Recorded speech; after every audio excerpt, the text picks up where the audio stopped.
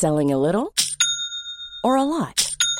Shopify helps you do your thing however you cha-ching. Shopify is the global commerce platform that helps you sell at every stage of your business. From the launch your online shop stage to the first real-life store stage, all the way to the did we just hit a million orders stage. Shopify is there to help you grow. Shopify helps you turn browsers into buyers with the internet's best converting checkout. 36% better on average compared to other leading commerce platforms. Because businesses that grow, grow with Shopify. Get a $1 per month trial period at shopify.com/work. Shopify.com/work. When it comes to your finances, you think you've done it all. You've saved, you've researched, and you've invested all that you can.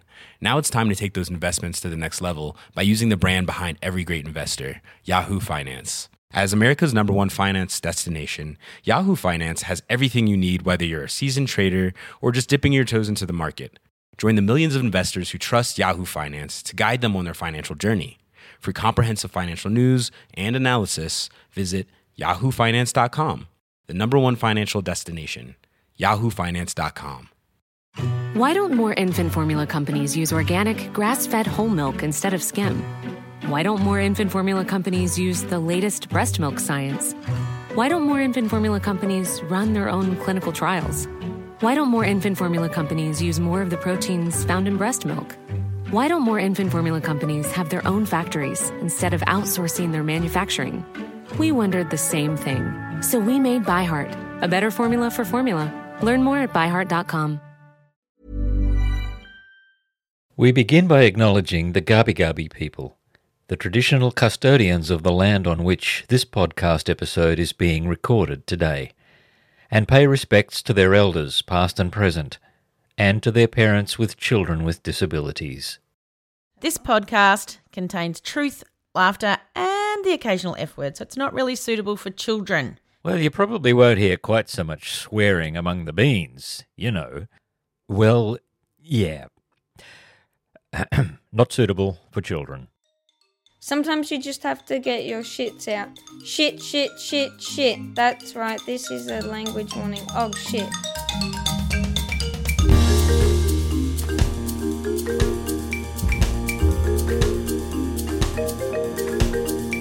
Hello, peas and beans. Gary Bean here, in case you were wondering. I hope things are going okay for you this minute of this day.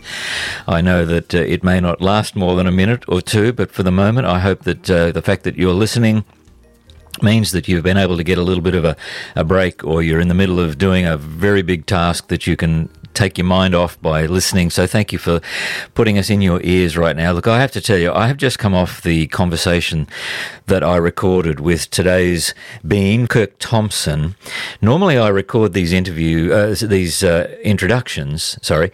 afterwards. I have a think about the conversation, I take some notes, I decide how best to introduce it. This time I'm going to go straight into it because I'm quite full of emotion having listened to this conversation, and I thought maybe I could just put that in the introduction to let you know that this is a cracker of a conversation. Whether you're a mum or a dad, it doesn't matter who you are, anytime you get a chance to listen to somebody who's honest and self-aware and courageous enough to tell you things as they are, but who also demonstrates an ability to give things their all and find a way through what seems to have been an impossible labyrinth of darkness and despair or whatever. Every time you hear a conversation like that, it's going to affect you, right? It's going to change you. And this conversation I had with Kirk was like that for me. Every dad I have spoken to, I will say this, every dad I have spoken to, I have felt afterwards what an honour that was, and how it has, impacted upon me and been something that's made me think or helped me to understand something or to be a better person. This one was a cracker. You will find this next 3/4 of an hour to an hour worth your while. So stay with it and listen to my conversation with Kirk Thompson, who is a dad of 3 daughters, Kirk and Tara Thompson. Tara is in the Hangout. Many of you may even know her. Tara, thank you for contacting Mandy and saying that Kirk would be willing for the conversation. You're the one who got this started. And good on you for all that you do as a mum. You come up quite a few times in the conversation, and rightly so. So this is my conversation with Kirk Thompson, and I hope you find it as important and enjoyable and wise as I did. G'day, Kirk. G'day, Gary. How you going? I'm very good, thank you, and this is really great. Thank you for making the time to talk to me. I know it's always something you have to fit in with everything else that's going on, so I greatly appreciate it. In fact, I think you're heading off to a medical appointment not too far into the future, in the next couple of hours, so thank you for putting this in here for us now. What I thought we could do is just get straight into it with the questions that Kate and Mandy ask, and that will get us started, and then we can talk about you and your family. Okay? Sure thing. Well, first of all, I just want to say, thanks for having me. So I appreciate you taking the time to get me on the podcast. Yeah, no, it's great, mate. And thank you to your wife, Tara. Thank you, Tara, for making contact with Mandy and reaching out to us so that we knew that Kirk was interested. And so here he is, and I hope he doesn't say anything that he regrets later on. I am still a husband, so I'm sure to say something wrong. It's almost compulsory, isn't it? Absolutely. Yeah. All right, mate. So let's start with the music question. Anything you would like to recommend to either pick you up or calm you down? Yeah, okay. I had a big think about this one. So I don't really have set genres in music, but I listen to a bit of everything. But I think if I'm looking for a pick-me-up song, maybe even like an amp-up song for a run or something. Oh, yeah. My go-to band that I always put on would be the Amity Affliction, who are sort of a heavy Australian act, who are great. Don't know them. Yeah. And then a bit of a I guess a pick-me-up song or a perspective song I really like is one by Regina Spektor called Samson. Samson. Yeah, and it's basically a story about the Bible story or person Samson, who was that strong man with long hair and pushed down the columns, and she sort of writes it in a way that he isn't actually anyone. He's just a man who falls in love, and there's nothing in the history books of the Bible about him. But it's just an interesting perspective song I've always loved from the first time I heard it, and it really just makes me think about, in particular my wife Tara and what we have and how special it is. So they're sort of my two go-to songs or acts for different reasons. Okay, now there's two things there I wanted to ask. So firstly, you're a runner, is that right? I like to jog as much as I can. So it's a way that I like to clear the mind a bit and also try and keep on top of the fitness. I get quite bored doing like gym work and things, so I just try and put the music on and go for a bit of a run. Excuse me. Yeah, okay, good on you. And a great time to listen to podcasts or music, obviously, when you're out and about. It is, absolutely. Now, Samson, that intrigues me. And you say you sort of identify or there's something about that that's meaningful to you. I mean, I guess those of us who are not biblically literate know about Samson and Delilah, and we know that she was she cut his hair and so he lost all his strength or something because she was deceitful and he was foolish. Is that the way the story goes? Yeah, look, I think so. It's been a long time since I've been at school studying the Bible. I did have a Catholic school upbringing, but I always liked two stories in the Bible as a kid, and that was the Samson story and also the David and Goliath story. So tell us why Samson? Oh, I don't know. I think the fact that he was imprisoned and he was down and out, and they cut his hair off, meaning they didn't think he'd have any strength, and then he was still able to find the inner strength and push down those columns. To me, that just spoke to me. I think I've always been interested in things that have a story of an underdog or someone who's underestimated, who's able to rise to the top. And that song, I've always liked Regina Spektor. She's a really great American or Canadian, I'm not sure. She's a North American artist. Yeah. Really huge in the circles that know her and things, but not really that well known generally. You don't hear her on the radio and things very often, but she's actually a great artist. And yeah, the way she's written that song, it really resonated with me, knowing that story as a kid, and then knowing what it's like to be in love with someone and things like that. It's just one of those songs that always stuck with me from the first time I heard it.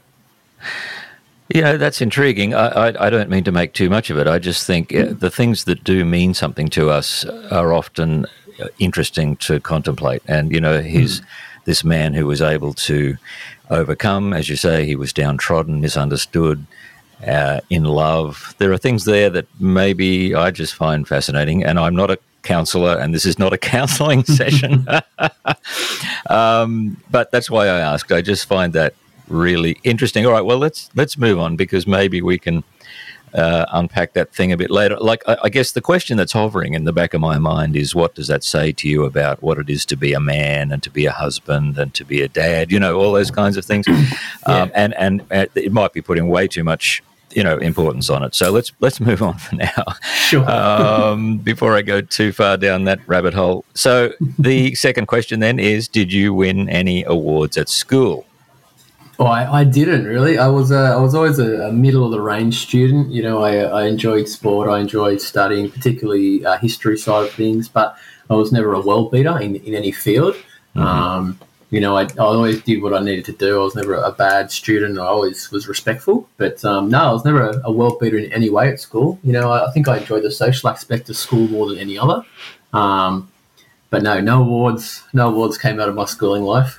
Well, you don't need to, feel bad about that at all. I mean, there are many of us, and I think the background to that question for Kate and Mandy is to do with that very fraught question about our children, our sons and daughters having schooling experiences, and how awards these days do seem to be quite unlike what they were many years ago. So it just opens up a conversation there about something that can be quite painful or complicated. So, okay. Well, yeah, and I guess that's a good point. I mean, nowadays the award system isn't like it was when I was at school. There wasn't participation awards 20 years ago. And before that, I think I finished school 20 years ago next year. So, you earned the award, the award if you were the best at it. Now that wasn't inclusive by any means. You had to be good at it to get the award, which did leave people out. But I think it sort of emphasised that point of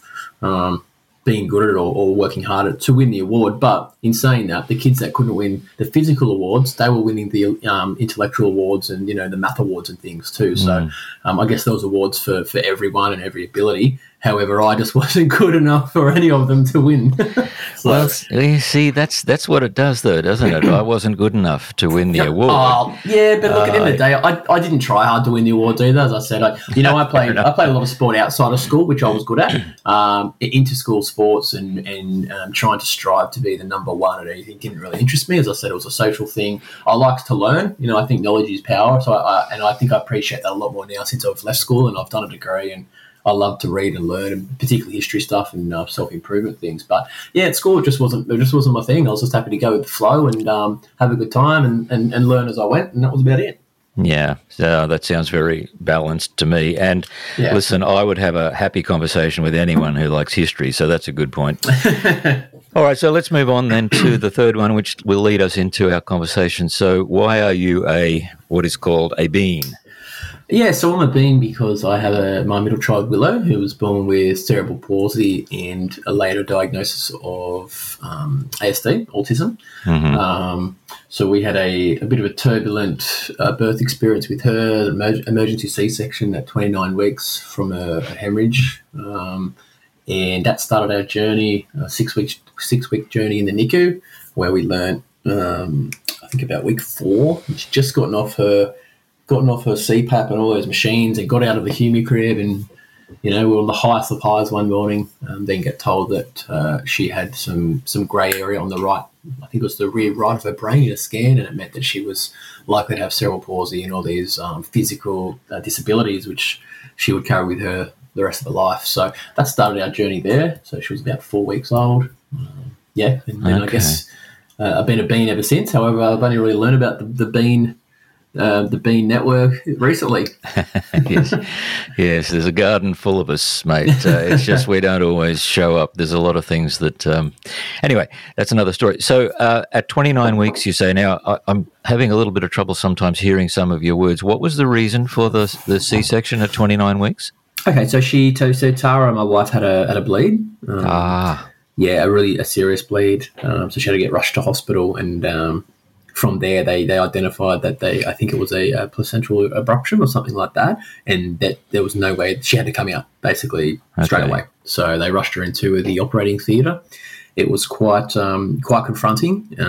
We had, with our first one, we had a natural birth. However, she was a big girl who didn't want to come out, so they had to sort of pry her out. But so I was aware of what the operating theatre was like for that, but they didn't have to give her a C-section for the first one. Now, when we talk about an emergency C-section for a premature baby, we're talking like 15 people in the room. Like, it is intense. Yeah. And I wasn't allowed in the room, so I had to sit in the waiting area. And so I had no idea what was going on. So it was a very scary, confronting experience, and there was really no time to be explained what was happening, because it was like, we have to do this now.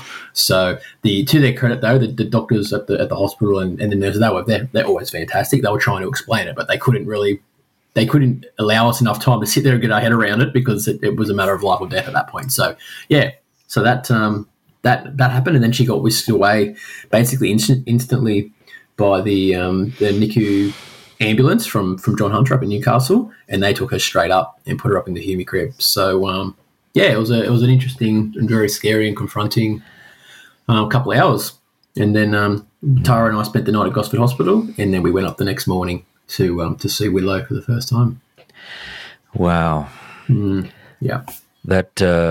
That moment, or those moments when you're on your own, not knowing what's happening, and you have to trust everyone to know what they're doing, and you have so much at stake.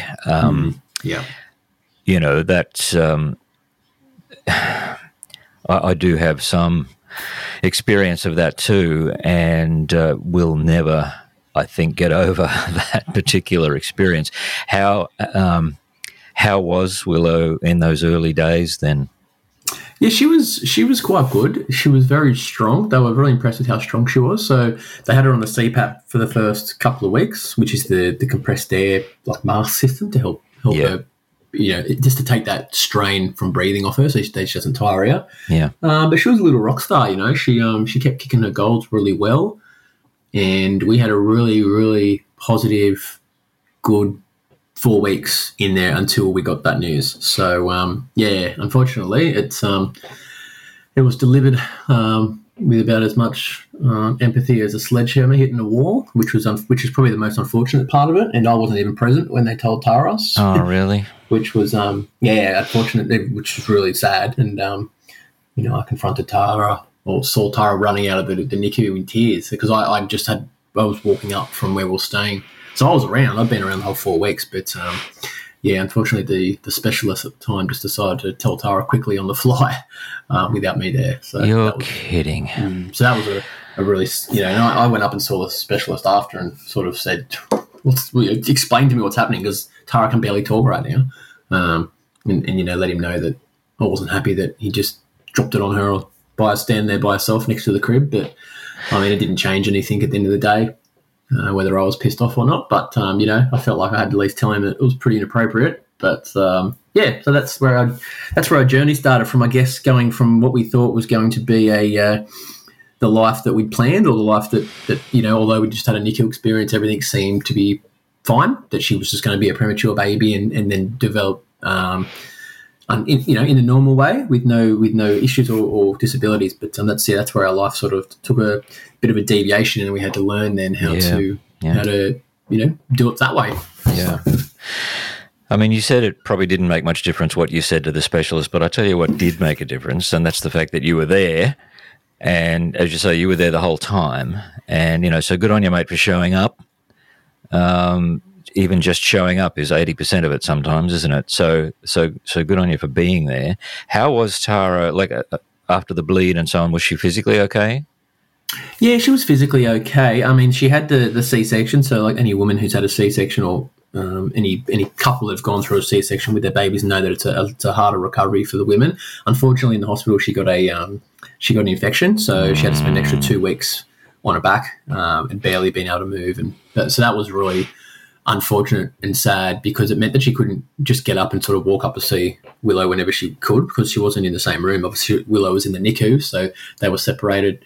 So it restricted her a bit there. So I think that really played on her a bit emotionally, because it was super hard for her to even sit up, but she wanted to get up in that wheelchair and get pushed up to see Willow as much as she could. But once she got through that, once that healed up, she was fine. And she's fine physically from that. Yeah. Okay. You use the word rock star.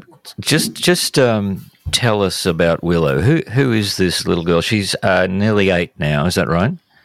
Yeah, so she's 8 at the end of the year. All right. So if we met her, who are we meeting? What does she like? What lights her eyes up? What's this little girl like? Okay, she's a very blonde-haired, blue-eyed girl who is extremely sassy and knows what she likes and knows what and who she doesn't like. She's very brutally honest, which I think that's part of a lot of people with autism, that they're very black and white and they don't have as much empathy there, which sometimes can be a bit confronting, but other times it's good because you know where you stand always. She loves to dance and sing. She loves The Voice, absolutely addicted to The Voice, the show. So that's taking over our lives at the moment, since it's got another week left. And she doesn't quit. She falls down a lot, as a lot of people with CP or any sort of physical disability do. They fall, but she always gets back up. So she's someone who's definitely opened our eyes up to what resilience means. And she's a lot of fun. Just don't annoy her. I think it's probably if you annoy her, she's going to let you know, and she'll probably wipe you for a good 5 or 10 minutes until she gets over it. So. And what about with her sisters? How do they get on? They get on great until they don't, and then it's World War III. She can be very manipulative and annoying. So she'll go into one of the sisters' rooms and just be like, "Oh, I want that," and she'll just take something of theirs, and then it erupts. And then she's beautifully. She's got a beautiful heart on her. And the sisters, when they get on well, it's such a nice thing to see. But I think there's a combination of how Willow is with her, very honest and very upfront nature, and then the fact that the other 2 girls are now 4 and 8 or 4 and 9, sorry. So they're just at that age where they're going to clash and fight anyway, and they're all girls. So it's a bit of a combination of all different factors coming in there to make when it erupts, it really erupts. Yeah. And so you're the only bloke in the house. Yes. There's 4 of them, and there's you. Yes. How's that? How's that? Yeah, look, it's interesting, but we've in the last year we've got a male dog, a little Staffy, so he's my boy. Okay. Although before him we had a female Labrador for 14 years, so it really was me in a room full or house full of women. But look, it's fine. Look, I've always loved the idea of being a dad to daughters. The fact that they'll always be their superhero. I'll always be the strongest man in their world, even though physically I'm not that big or strong. I like that. I like that they can, they'll always go to mum for that emotional support and things, but I'll always have an important role to play in their life in a dad way, in a male way, which I love. Look, the fights and things, yeah, I try and stay out of them as much as I can, especially if they're over girly stuff. And I know I'm in for a huge challenge, in the next sort of 10 years or so, as those teenage years sort of come and different bodies change and things sync up. And look, I've already had a joke to Tara that I'm going to try and save some money and buy a little investment property or somewhere so I can go there 1 week a month. And just have a bit of me time or something. But yeah, that's the reality of it all. But look, so far I love being a dad to a household of women, but it does have its challenges, no doubt. That could probably be something you could argue a little more successfully if you knew, or if Tara knew she could have a week there on her own each month as well, a different week. Look, Tara and I, we've been pretty good at communicating about that early since we had 3 girls, and when we got the house we're in now, it's It has a double garage. That was sort of my main item was when we move and get a big house, I have to have a garage because the 2 houses before that, I've never had a garage. It's always been carports. And I said, I need a bit of me space. And she's like, no, totally understand that. So this house that we've been in for nearly 3 years, it's got a double garage. So I've been able to deck it out pretty well and put my tools in it and put, a bit of gym equipment and things on the walls. And she was, very, very accepting that I need a bit of my own man space, dad space. So things were going great there until Ava started doing gymnastics, and now my motorcycle is out under the carport, and there's a big one of those air track gymnastics mats stretched the whole way across the floor. Tara's got her treadmill in there, so they're starting to take over that space as well. So I've got to have a look at a new strategy to get some dad space happening, or a bit of a man cave now. And does Tara have or want to have a lady space, a lady cave? Does she have a place where she can get some me time? Oh, look, the whole rest of the house is Tara's lady cave, and she accepts that. I've got a little corner in the wardrobe, which is about 25% of the whole wardrobe space, as you can imagine. So look, I don't ask for much space. She can have all of it, and with the girls, but I just want my little corner of the world, which is my garage. So yeah. I'm sure I can hear all kinds of things going through some of the minds of our listeners, especially the mums out there. But we won't go any further down that way. So in your man cave, your space there, just quickly, then you have a motorcycle and you have your tools. Yeah. What things do you do for therapy or for your time when you've got it? Okay, so I do try and get out on the bike. It was weekly, for an hour on a weekend, if it, with our schedule permits. Obviously, the weather of late's just stuff that up for everyone. So, but that's one of my things I like to do. I like to get out there and put get that air running through the helmet. That fresh air clears the mind. It allows me to burn off a bit of testosterone as well. I'm a very safe rider and driver. I don't have a need for speed or anything, but it's just that freedom, I think, of being on the road. And then, as I said before, I do like to jog. Jogging is a good way for me to clear my head and burn off a bit of a few calories as well, but also a bit of testosterone and a bit of freedom. And I also work away a bit too. So I'm not stuck in a house full of 5 women 7 days a week, or 4 women 7 days a week. So I do get a bit of chance to work away and also just have a bit of me time. If I like to read at night where I can. But yeah, they're sort of the main things that I can do, time permitting. In my defence, I do want to say I wasn't suggesting that you felt stuck there with 4 women. That's not really what I was. Oh no, that's everyone. When I let them know that my family arrangement, they all sort of like, oh, 3 girls and a wife. They all say the same thing. And look, I don't think anyone's thinking that I'm trapped in my life in this house, being tortured. But look, I think they understand that there's a lot of. I sort of say the joke that my life is a series of pink and emotions, and I think that sums up the dynamics of this house really well. I've got dolls everywhere, I've got gym mats everywhere. It's just it's great. I wouldn't change it, but it's very female orientated. Let's put it that way. And I love what you said about you were looking forward to being a dad of daughters. I think there's that's very lovely, and I can relate. I think. That's very special. So, you were looking forward to being a dad, full stop, were you? Was this something that you always had wanted and hoped for?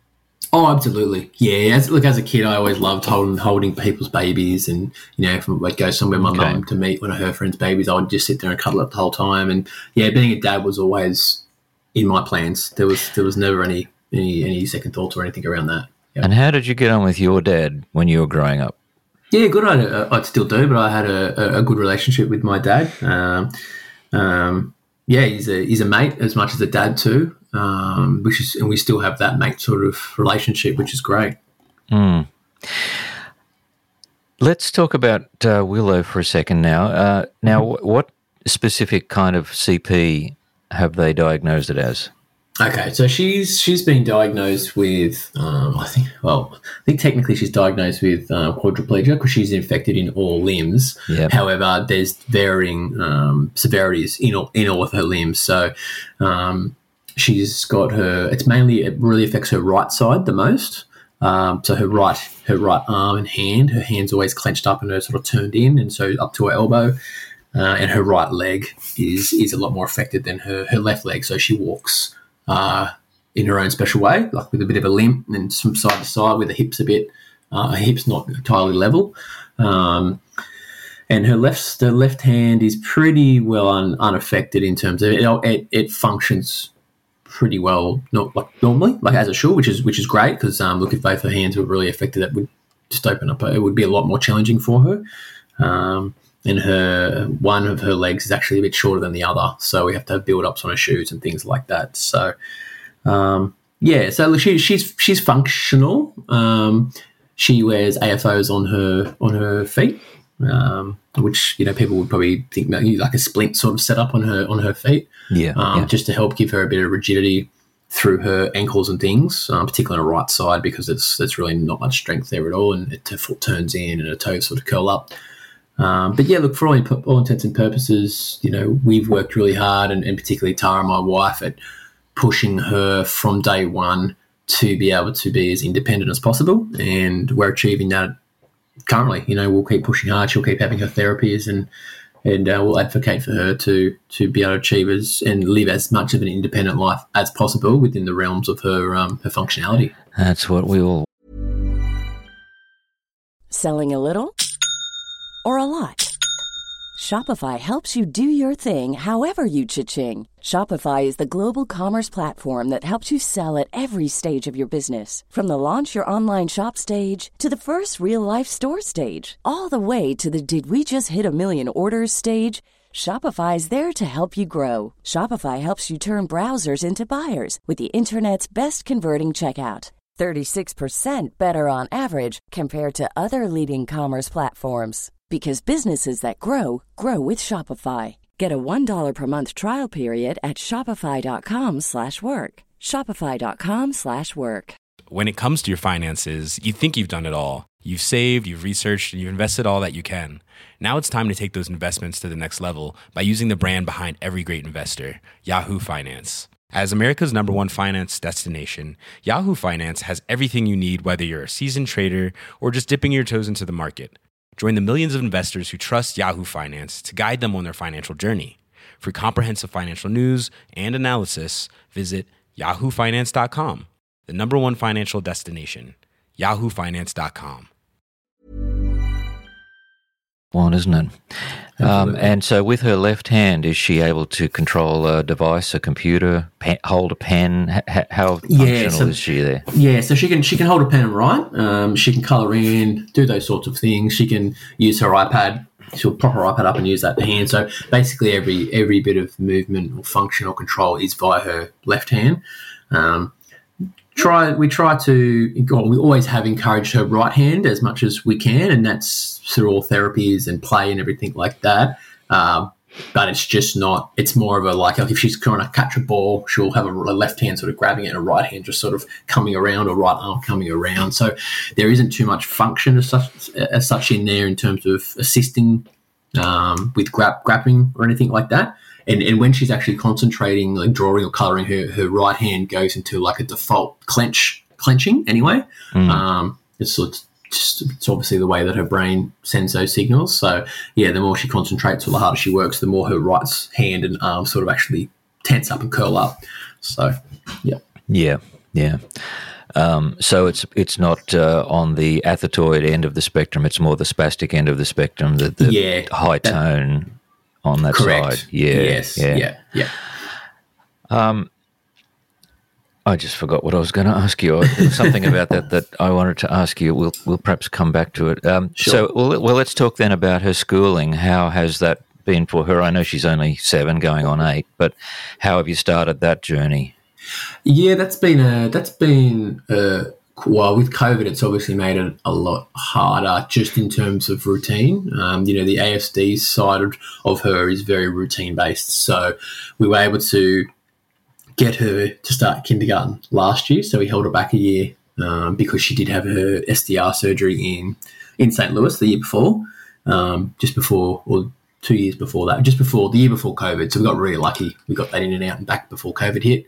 No, schooling's gone really well. Once we were able to get her comfortable with her teachers and her carer at school and the routine of it went really well. And then obviously COVID hit, which meant she spent the best part or most part of last year homeschooled, which sort of threw everything out again, which meant we almost started from scratch again this year. But she's been able to get used to it again this year, and she's absolutely thriving now, which is great. And does she have, the homeschooling obviously has, as you say, affected everything. COVID has affected everything. Does she have peers or friends around her age? She does. So she's got a really, she only needs one friend, if you ask Willow. So she's got her one friend at school who they're like inseparable at school, and her friend is just we feel extremely lucky that she's found this friend, and look, hopefully that friendship continues for forever. Fingers crossed. That's great. Yeah. But she's just such a kind, understanding little girl, and look, she doesn't have ASD or anything like that. She's just a super sweet, kind-hearted girl, and just accepts Willow for everything that she is, and she just thinks Willow's just the most amazing person in the world. So we feel really grateful that she's found her and they found each other, and she also has a beautiful family too. So we know that, if Willow ever wants to go for a play over there, we'll be able to let her play there, and she'll be supported and things like that. So at the moment, fingers crossed that friendship can just keep blossoming, and that does help a lot, because Willow, if she trusts people and likes people, then she's able to be herself. It's when she feels that if she feels threatened or anxious or anything, that's when she sort of goes into a shell, and that's when those ASD meltdowns and things will happen, and she sort of reverts to that baby talking and stuff. So you can always see when she gets triggered and changes, but no, so far with her friends, she's been able to lock in a really good one, and hopefully that continues. That's wonderful, that story about the friend. That's just,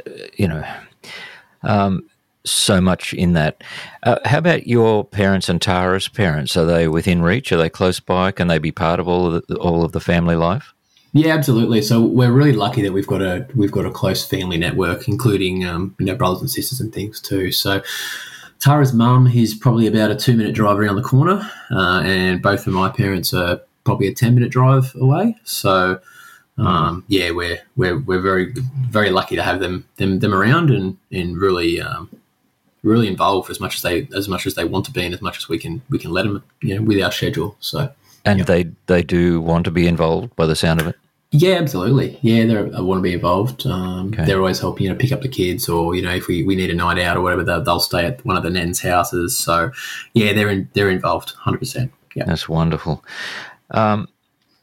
You're in Gosford, is that right? Yeah, I'm about 20 minutes north of Gosford. I'm in a suburb called Chittaway Bay, which is it's just about 10 minutes from the freeway, the M1 there. So not far from Gosford, but closer to the entrance. If probably Gosford and entrance are the 2 points that a lot of people out of town would sort of recognise. But yeah, okay. Well, it's got the potential to be a community kind of location, isn't it? Where, as you say, you can have friends and family and relatives and know each other and be close to each other. So that's great. How about medical access there, specialists and so on? You'd have to go to Newcastle, would you?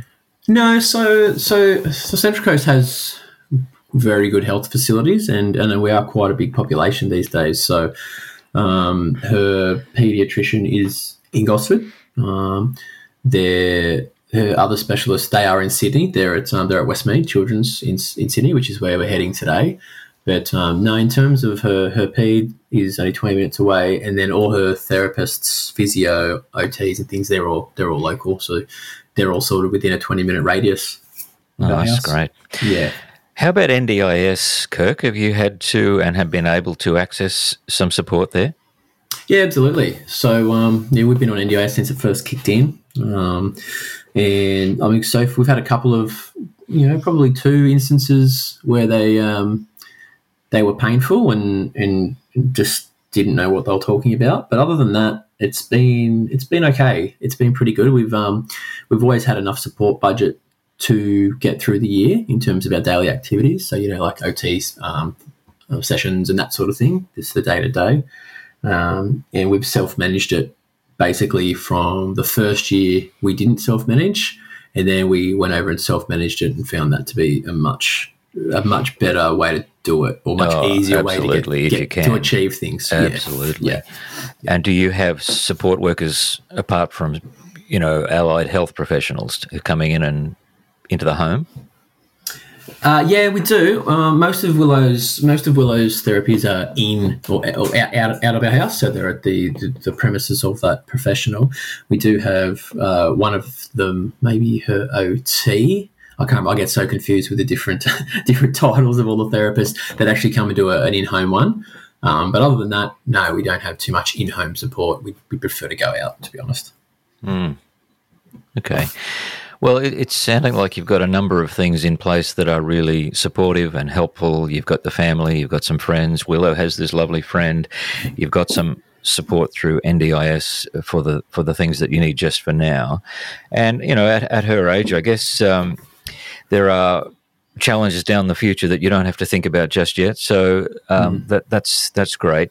But of course, none of this was what you expected, and none of it was what you could plan for or prepare for. So, as a dad who wanted daughters anyway, and who loves to have daughters, how well prepared did you feel you were, and how well would you say you've coped well with the additional challenges of her additional needs?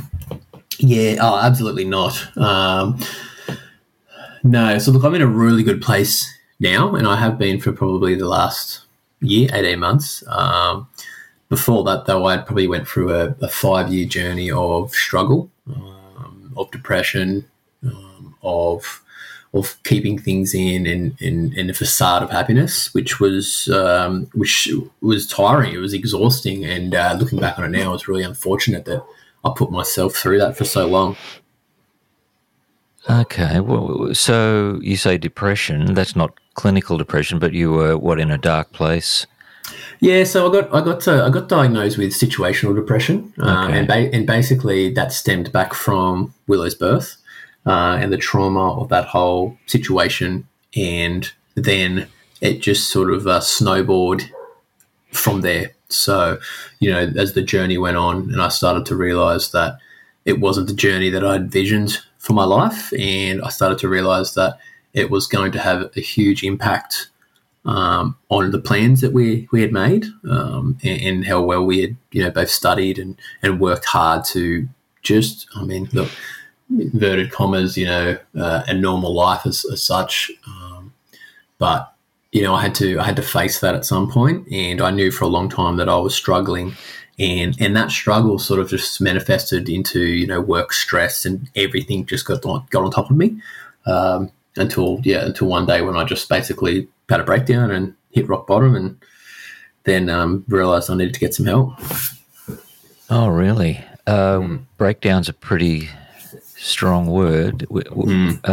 Did you want to describe that? What happened, mate? Yeah, so I guess what happened was I came home one day, or I was out at a function with Tara, and I had it in my head that I was done. The issue, I had too many things going through my head, that I was a burden on Tara and the kids.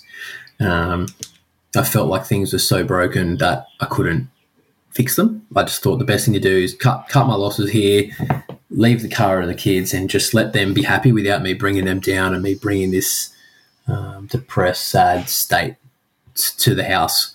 So that was the direction I chose to go. So I basically told Tara that I didn't want to be with her anymore, and I wanted to do different things in my life. So I left for about a week. I went up and stayed at our work has a rental house, which I sometimes stay at during the week because I work away. So I went up there, and that was it for me. I thought this is the best thing to do, and I'll be able to be a great co-parent, and I'll continue to support Tara financially. She can have a house and all these things. So, and then my family and friends are sort of saying, look, this isn't the way you're thinking. It's not rational. You may be depressed. This isn't you, and all those sorts of things. And to me, I think I'd been living the last 5 years of it, that I just believed that was me. That was the way that I was now, and that was the way I had to go. So in the end, Tara sort of asked me to have a chat with her at the end of that week, and just to hear her out, which I thought I definitely owed her the opportunity to do that. I'd sort of just packed a bag and left without really much reason for her. So it was pretty upsetting for her, just because she didn't really understand what was going on. And in that chat we had, she sort of she just, it's like she was reading my mind and all the things she was saying, and made me realise that she was here for me, and whatever I needed to try and feel better, that she was here for. So I decided that at that point I wasn't going to walk away. I had too much to lose to not try and see what was going on. So from there, I went to the doctors, and told him what was happening, and he sort of said that from trauma, different people handle trauma differently. It could be, some people might think it's minor, some people might think it's major, but in any event, everyone's got their own journey. And sometimes during trauma and the lead on events from that over how many years, that some of the imbalances in the brain and I think it's 5 different not hormones, but there's a word for it. But anyway, he put me on an antidepressant and then booked me straight in to go and see a counsellor. And from there, I guess I've only gotten better and better, and it's been a bit of a road. And I had to try and get that trust back with Tara, that I wasn't just going to have a hard day and walk out again. And I think I've been able to build that trust back up. And probably one of the main decisions I made was to quit drinking. So I think I got onto the antidepressants around the December. And then a couple of years ago, and then in the March following, I said I'm going to stop drinking. It wasn't doing anything for my recovery at all. It wasn't doing anything for the family life and them trying to realise that I was getting better. So I set myself a 12-month challenge from that March to not drink, and I completed that March 2 months ago. And in that year, I had the best year of my life, hands down. My relationship with Tara blossomed, the relationship with the girls, my patient levels have improved. Work-wise, I've been promoted, I'm kicking goals there, I've built great relationships, had great outcomes. So I've decided to just not go back to drinking at all now. I don't see any positives or anything good that could come out of going back to drinking. And I don't really miss it, to be honest. And I feel a lot healthier and a lot more energetic as well. So it's been a bit of a long journey, a couple of years now. But I think I've put myself in a position now where I can see the positives even associated around Willow's diagnosis. I'll never see or come to terms and say, we're blessed or Willow's blessed to be born with disabilities. I don't buy that. It's not my way of thinking. I think that life's hard enough for everyone from day one anyway, without having to be born with additional challenges. So I'll never be able to reconcile or accept that this is a good outcome. But I can now see that there is positives in her journey. I don't look at the future now and feel fear like I used to, or worry. So it's been a bit of a turnaround. That's for sure. It's been quite a journey, but proud of where I am, and things are looking good. Kirk, that was incredible, mate. You are obviously quite self-aware, and your honesty and your courage in being able to relate all of that has meant a lot to everyone who's listening right now. There are so many things there that you touched on that I'm sure resonated with so many of us. Thank you, mate. Thank you. And good on you for, getting to where you are now. It just seems to me like the things that you were struggling with, my suspicion is that when a person struggles and withdraws or attempts to remove themselves from the situation or whatever, it can seem selfish. And I'm sure there are some selfish aspects to it, but it isn't just selfish, is it? I mean, you talked about not wanting to be a burden, not wanting to make things worse because you couldn't help with the things that you felt, you should be able to help with, all of those things, which obviously were not true, but they were part of your motivation. And again, I would just say I think that's a lovely quality and has probably served you and Tara well. But just overall, let me say, man to man, mate, and try not to get too emotional about it. That's a brilliant snapshot that you've given us. Thank you. You and Tara, you're okay? You're good? Yeah, look, we're great. We're the best we've ever been. We're the most honest we've ever been. I think we're the most loving we've ever been. Playful, all those things. Yeah, we're in a great place now, a really great place, and it's amazing. We've been married 13 years this year. I think we got together when we were both 18. So what's that? I think 18 years. 2004, we got together, and we can now look back on everything, but now also know that we're in such a strong place now, and looking forward to all the other things that come along, the challenges, the good times, all those things now. So now we're great. Well, again, good on you, and good on you, Tara, for the steps you took to make sure that door didn't close, and doing your best to, see what could be done, and for the fact that both of you are doing this together as a team, and that so good on both of you. How are you with other blokes, Kirk? Have you got friends? You got some mates that you would talk to about things like this from time to time? Yeah, I've got a good bunch of mates. I'm very lucky like that. I've got one mate in particular who had a journey before me with his son. He went through the whole emergency C-section experience. His son also has ASD as well. So he was my guy that I sort of was more honest to or spoke about. We always bounced things off each other. We always checked in with each other because we knew what it was like to live in a family or disability families. So we understood the challenges that no one else did, the ones that no one else can relate to because they don't live in that world. But even with him, I wasn't totally honest. I didn't tell him exactly how bad things felt inside. And I only saw him a couple of weeks ago for dinner, and he apologised that he didn't see, he didn't pick up on it and da-da-da. And, I felt bad that he felt he had to apologise because, no one knew. Tara didn't know. My parents didn't know. I did a really good job of wearing that mask while I was really sad inside. So, he's a great mate. And we've only gotten stronger because we have that to share, that journey together. It's really been able to solidify our friendship in that way. It's got its own little special friendship to it that I don't have with some other guys that I've been mates with a lot longer. And then I have other bunch of mates who, some of them I've known since I was in year 2. My best mate is, my number one guy who I love him like a brother. And then another bunch of mates who are sort of I've come to know because they might be friends. Tara's friends with their partners, and we're all in this big group now. So now I've got a really good bunch of mates, and to differing levels of friendship and relationship there.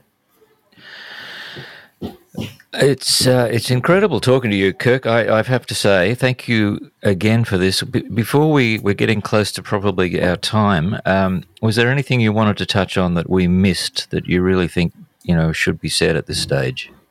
Yeah, look, I think the main thing I look back on now and regret is the fact that I knew when I was struggling that I was struggling, and I always talk to myself and think, fuck, one day I'm going to have a breakdown. One day it's going to get too much. I need to take some action, and I just kept trying to think, no, it'll get better, and it just didn't get better, So now that I am in the place that I am, and I went and got the professional help that I knew I needed for so long, and I needed to confront those things that I felt inside. I now look back on it, and I have a regret that I let myself live for those years feeling that way. I think it really hit home when I was looking at some videos. I think Tara might have put up on Instagram or something of some things that Willow used to do when she was littler, and some little milestones in that she hit. It might have been taking a couple of steps or just playing or dancing, and they were really happy moments. but I don't remember them. And I was there, but I just don't remember them because I wasn't seeing the happiness in those moments. I was only seeing the sadness or the depressed side or the fear that, oh, yeah, she's doing that at 3, but what about when she gets to school and she gets bullied, all those sorts of things. So I think if I could give any advice to anyone, but particularly the dads out there, it's just if you know you're not feeling yourself or you're not dealing with the situation, it's just to talk to someone. It doesn't have to be your partner or a doctor. It could just be a mate that you trust. Just anyone, just even to get it off your chest. It may not mean you go and get help straight away, but it may mean that you're coming to talk, even to talk and vocalize those things that that someone else you got an ear of someone else you might be able to just call up when you're feeling a bit low. So yeah, that's probably the main thing, the main message that I want to get out of this chat is that if you are struggling, just don't live 5 years in regret, because I can't get those years back now, and I can only be the best dad I can now to the kids and best husband. But that was a long time of someone's life, or my life, to know that I was living in a fake sort of life, showing a facade, and the knock-on effects that had to my work and everything as well, not dealing with things. It wasn't just that one aspect of Willow's diagnosis and that I was sad about that, but everything else was perfect. It affected every aspect of my life. So pick up the phone, call your mate, I don't know, even go out and punch the shit out of a punching bag, do something to try and deal with what you're feeling inside. But I think at the end of the day, at some point, you need to get professional help to try and sort it out. And it's amazing that I'd struggled for 5 years, but it really only took about 6 months, or probably less than 6 months, before I went, once I got the help and I was on the meds and I quit drinking, that I went, fuck, I feel great. I didn't think I could ever feel like this again. I feel like the 15-year-old I was, riding around with my mates after school, no responsibilities, carefree, and just living life and loving it and feeling positive about everything. So, I think that's probably the main thing I want people to realise, that you may feel like shit, but you can feel good again. And once you do, you'll just go from strength to strength. I'm just sitting here thinking what we might give this episode as a title, and one thought that occurred to me was punch the shit out of a punching bag or fuck, I feel great. Yeah, look, 100%. I think, one thing in the message and now being able to talk to people, and I do the same thing at work now. So I was open with my general manager at work about a lot of things, and the work at that point, because I work in construction, so it's an industry, of lots of suicide and lots of marriage breakdowns and things like that. And once I told him about it, and the company's trying to go in that direction of trying to get a lot more support from people, which all companies are now. They've sort of seen that, work does add to people's stress, particularly in construction. And so he asked me to be the chairperson of the Wellbeing Group. So I'll run a group of 7 now to come up with strategies and implement strategies and things for the company. We're a nationwide construction company too, so we're a reasonable size. So I think the fact that I was able to be honest with him, he gave me the responsibility of being able to continue with my journey, because it's helping my journey as well. Talking about it to other people helps my journey, helps me continue to grow and realise that, I don't think there's a magical cure for the way I felt. Yes, I was diagnosed with being depressed, but that's the situations around that. They're always going to be there. It's part of my life now. It's how I manage them and how I perceive them. And I think perspective's everything in this. But to be able to talk to other people, to be able to talk on this podcast, to try and now emphasise that if I think people are just not seeming themselves, that I get on the phone or I flick them a text message going, hey, you seem a bit down, are you okay? Whether they write back or not, that's up to them. But I think, by trying to share the story, I'm actually helping others, but also helping myself. So I want my message to be blunt. I don't need it sugarcoated or anything. I think the podcast should have a name like that. I think it needs a name that dads and that look at it and go, well, this could be an interesting thing to hear. They're swearing in the title. This title's pretty raw. I wonder what this is about. So, yeah, I think, mate, pick whatever fun you think works. But I think punching the fuck out of a punching bag probably sounds pretty good. Mate, this has been just such a pleasure. You're a bloody good dad, and I admire you as a bloke as well, a dad to dad. Thank you so much for talking to us. You've done a lot of good by what you've said and your rawness, your honesty, your wisdom, your courage. There are people who've heard this now who are in a different place than they were when they started. So thanks, Kirk. It's been great talking to you. No, I appreciate your time and thank you for the kind words. And thanks for the podcast, doing great things. And let's hope we can continue on the journey and try and make people realise that, the current state of mind can change and things can only get better if you give them the chance to.